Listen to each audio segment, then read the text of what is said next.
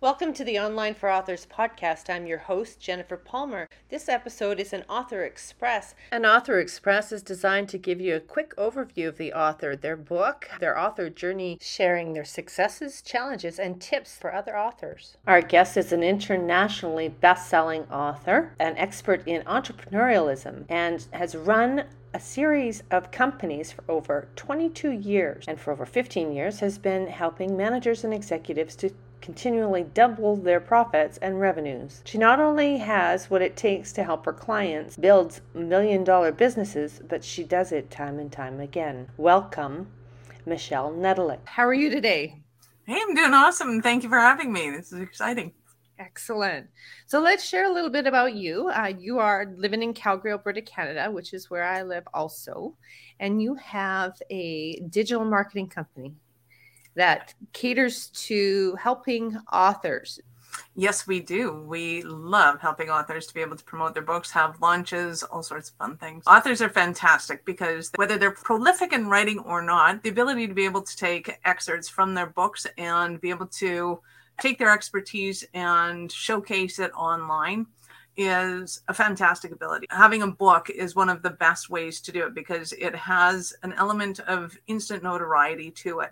People respect the fact that you've put together a book and that it's been published and they can touch it, they can feel it, especially when it's a printed book. That gives another dimension to it in that we can not only do online marketing, but we can incorporate the digital marketing to it as well, especially if it's poignant to certain individuals that you want to get their attention to, particularly if it's CEOs or something like that, being able to gift them a book and be able to email them if you have their email or address them on social media if you have that capacity to, and point them to either blog articles or pages on your website that are pertinent to the content that you're covering in the book. All of those make for a high impact go-to expert status building online with your online presence. And of course, when you can augment that with an actual physical book, that's fantastic. Now, being an author yourself, you've done this with regards to your own book?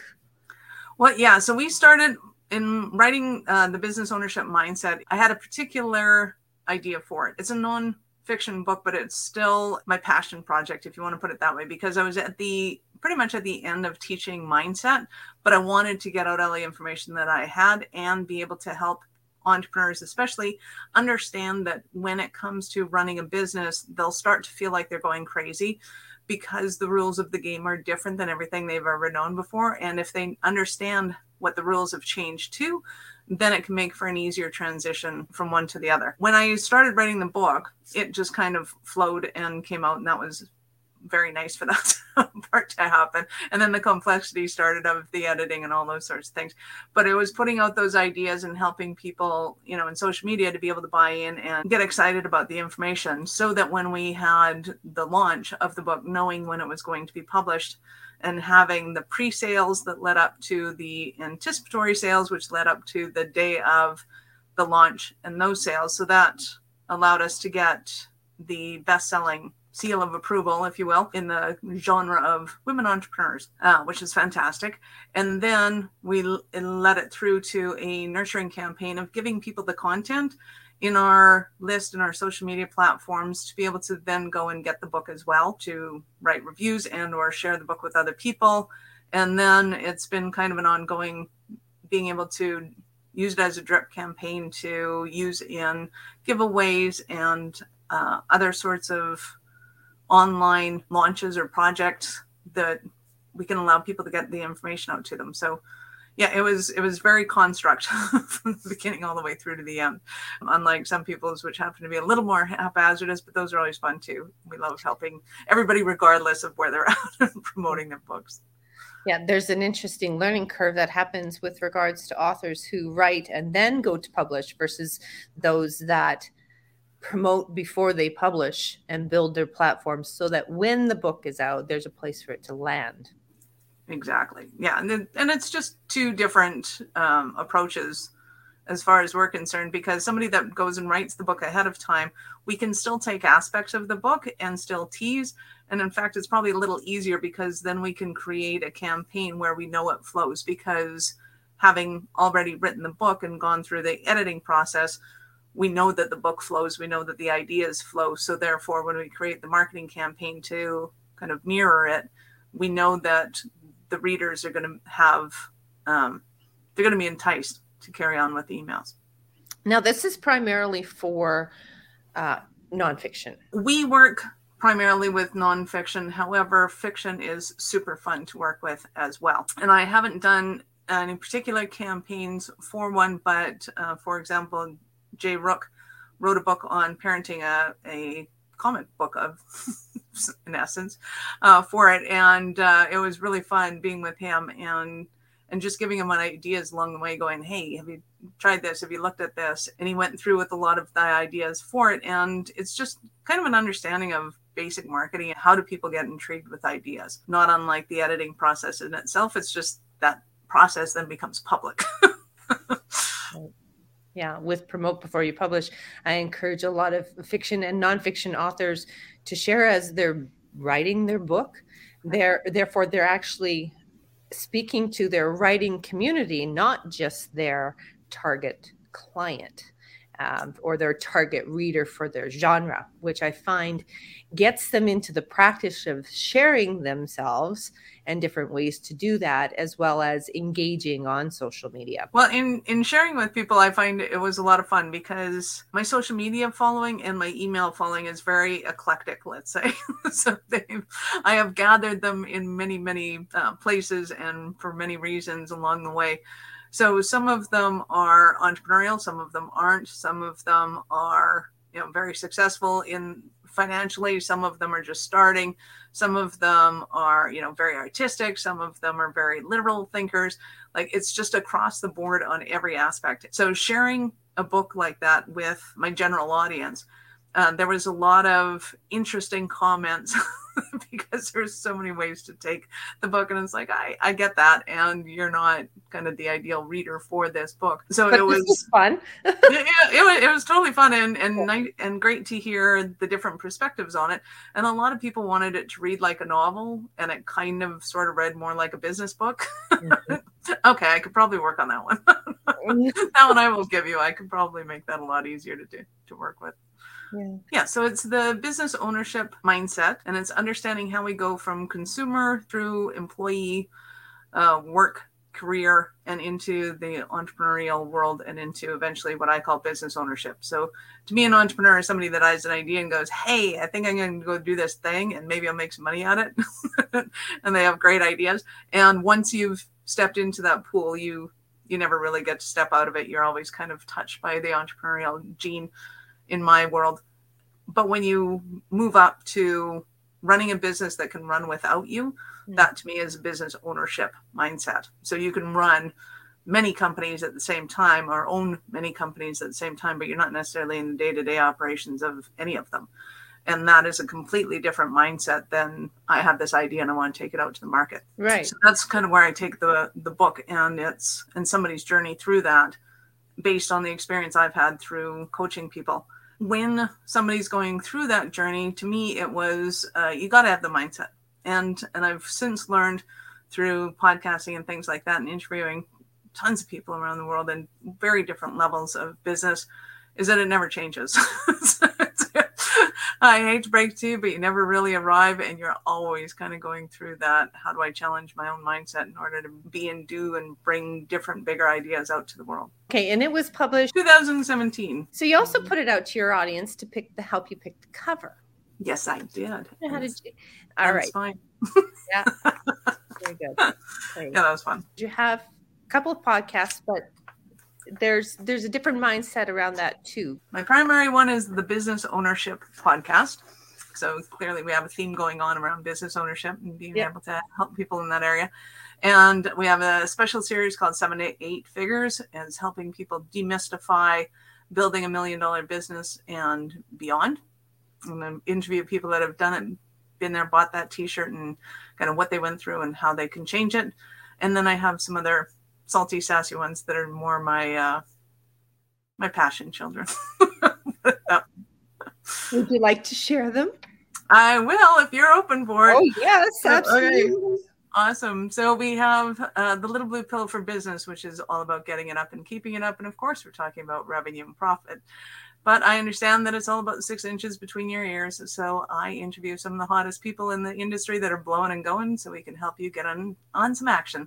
So if you like a little tongue in cheek, and not just physically, this podcast is for you.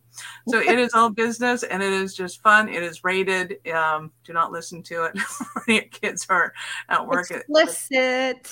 Yeah, have your headset in while you're listening to it. It is a ton of fun. You never know what's going to pop up in that one. Then I have Happy to Offend You, which is understanding just because you're offended by something doesn't mean it's the end of the world. In fact, if you understand why other people aren't offended by some things, we can actually create better connections and communication with other people. So I like to tease that I interview, comedy club owners, drag queens, midgets, and redheaded Irishmen, just because they naturally offend people just by existing. And we have a ton of fun on the show. And we just laugh at the idea that, anything you do is going to offend somebody. So, you got to get over it and figure out who you want to be and what you want to be and how you want to show up in the world. So that one's a ton of fun. And then we have the Bad Girls on Business, which is, to our understanding, the only podcast that is safe, sane, and consensual. And we will be as nice, naughty, or as kinky as our guests require. And again, we're talking business, but we do it with a very unique twist. Oh, I'm loving this. Okay. So your experience as a podcaster, because you're as neurotic as I am in the sense that you have to have more than one because one just isn't enough. It just doesn't give me enough room to play. What has your experience been in and handing off and delegating? It was kind of funny because I run a tech company and the tech stopped me from doing what I needed to do, which I thought was hilarious. And it was actually where we place the podcast initially to feed what's called the RSS feeds into Apple and Google and all that kind of fun stuff. And I knew how it worked because I had built a website in 2000, that was an RSS feed back then. So I knew how it worked, but I couldn't wrap my head around it for some reason. So it took me a few years before I actually started the podcast. So when I started it, it was kind of me, myself, and I, and wrapping my head around it. And then it was like, okay, I love doing the podcast, but I hate doing the tech. So then it was like, hey, who wants to do this? Oh, you do great. Here's everything.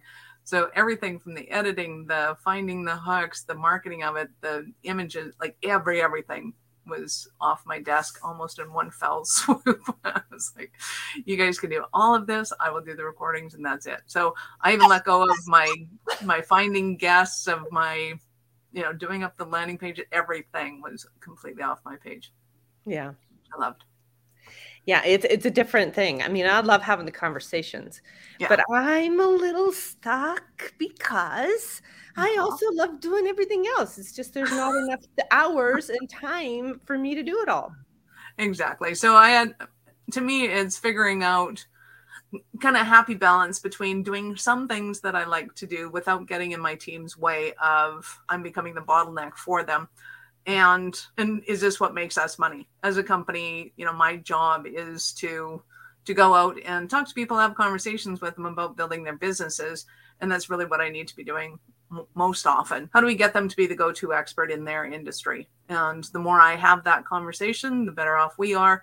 The more I get into the weeds of things, the worse off we are. But every once in a while, I do have to pull out some crayons and some paint and start finger painting. Just go, you know what? I just need to do this because it's fun, and that's the way it goes. I have a full tickle trunk full of painting crayons. Just bring the wine, girl. We got a whole night, weekend, whatever you want. Awesome. Love it. Right on. Awesome. So the relevance of a roadmap has yet to be published, but it will be soon because we've finished it off. We're tying it up. We're going to editor now. And basically what it is understanding how important it is to have a roadmap for your business. It's not just a blueprint of, okay, like here's my goals and here's what I intend to do. It's actually breaking down how are you going to actually achieve your goals? How much money do you need at what point in order to be able to purchase what hardware, what software, what human resources? What do you have to do before that in order to be able to be ready for them? How do you prepare yourself for delegating these jobs, for writing the SOPs, for all of that the aspects that people don't understand. Okay, and And don't understand. Let's back up for a second. Not everybody's going to understand SOPs.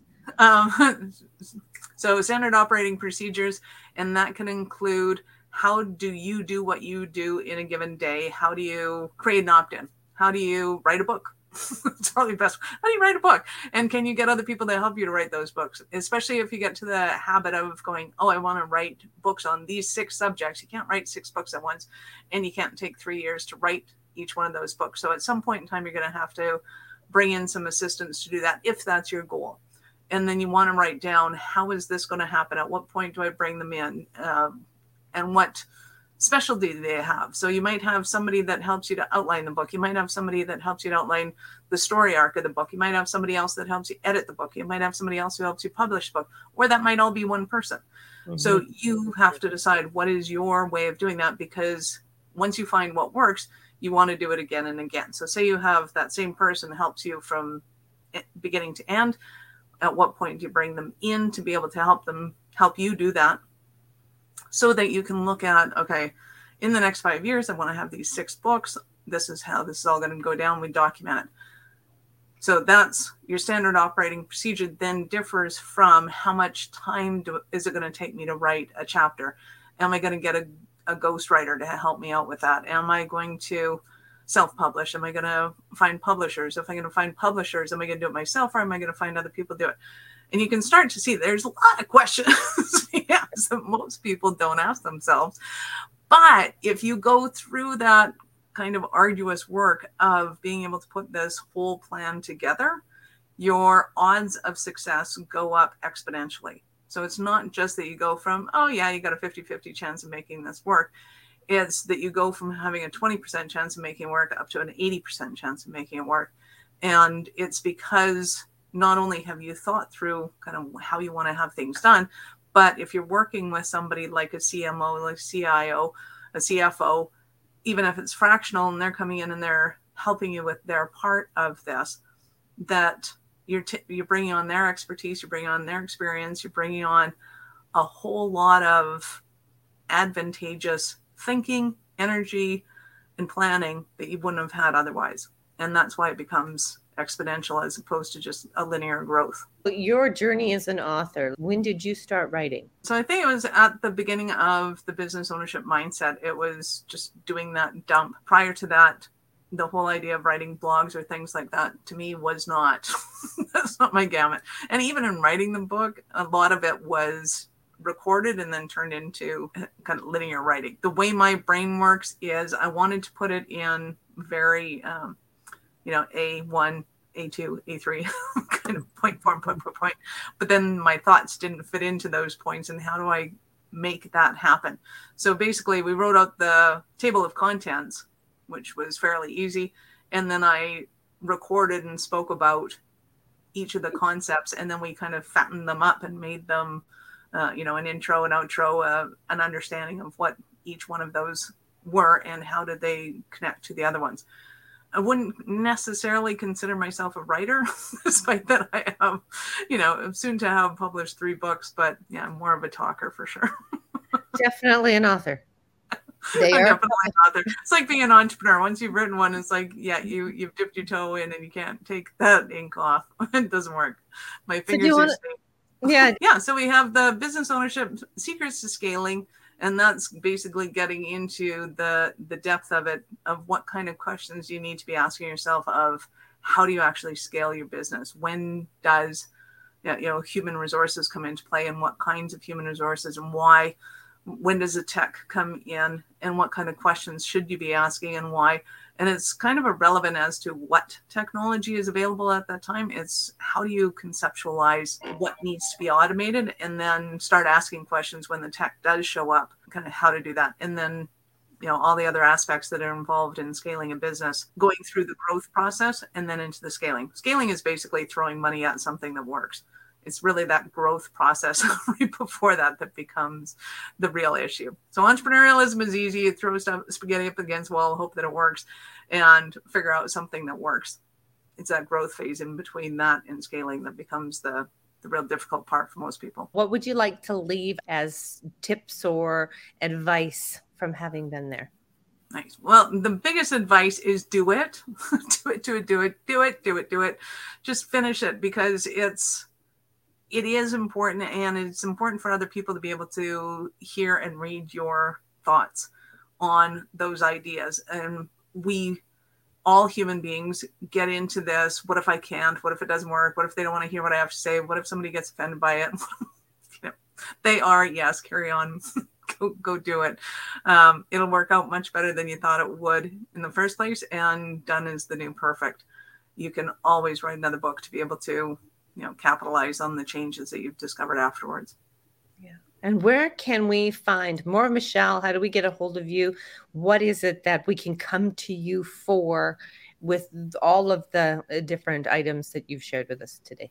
Absolutely. Well, you can go to awarenessstrategies.com and you can connect with me there. If you're looking at kind of the technology for your website and going, hey, how come people aren't coming to my website? Is Google even sharing it with other people? There's some assets there that you can go and check out. I'm sure there'll be a link here in the show. If you go and get the awarenessstrategies.com/website-audit. It's a $500 value. It gives you about a 30-40 page report on your website. It does take about 10-20 minutes to produce, because it actually does go through and scale your website, or scrape through it to get your information, gives you the report.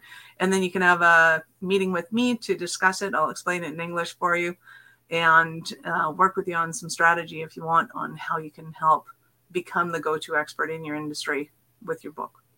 Oh, Michelle, thank you so much for being our guest. Well, thank you for having me. That was fun. Yeah, lots of fun. We hope you've enjoyed this episode. Don't forget to subscribe, like, follow, and share. And we always love reviews. Until next time, thanks for listening. Thank you, Visibility Pod, for all your services and management of our podcast. This episode is sponsored by Visibility Podcasts. Connect with Visibility Pod about visibility strategy coaching, podcast tours, podcast production, platform building, content creation, and distribution. Your online presence matters. Mention this author interview to receive a discount. Get the help you need today. Email visibilitypodcasts@gmail.com. That's visibility podcasts@gmail.com.